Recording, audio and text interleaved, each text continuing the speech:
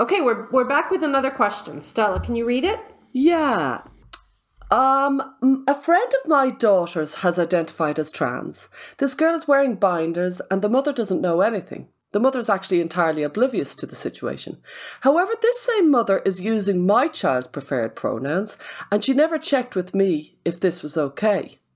She doesn't know anything about her child's preferred pronouns, even though everybody is using them apart from her. When do you know how to open up this question, and should you open up this conversation with another parent?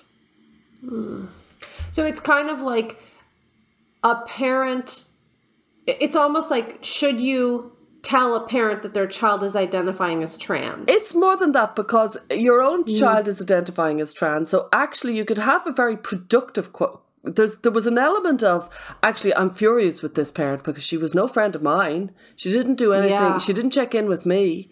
And I'd say, yeah, you're probably right about all that. Yeah, seething rage.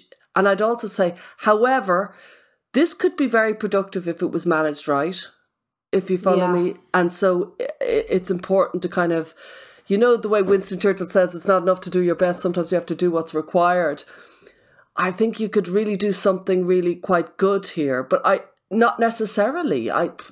It's so tricky these days. You never know how somebody's going to respond. So you can't open up this conversation with the presumption that somebody's going to slap their forehead and say, "Thank you so much. I had no idea. This is ridiculous." Yeah, you just can't do that. It's going to be more tricky than that.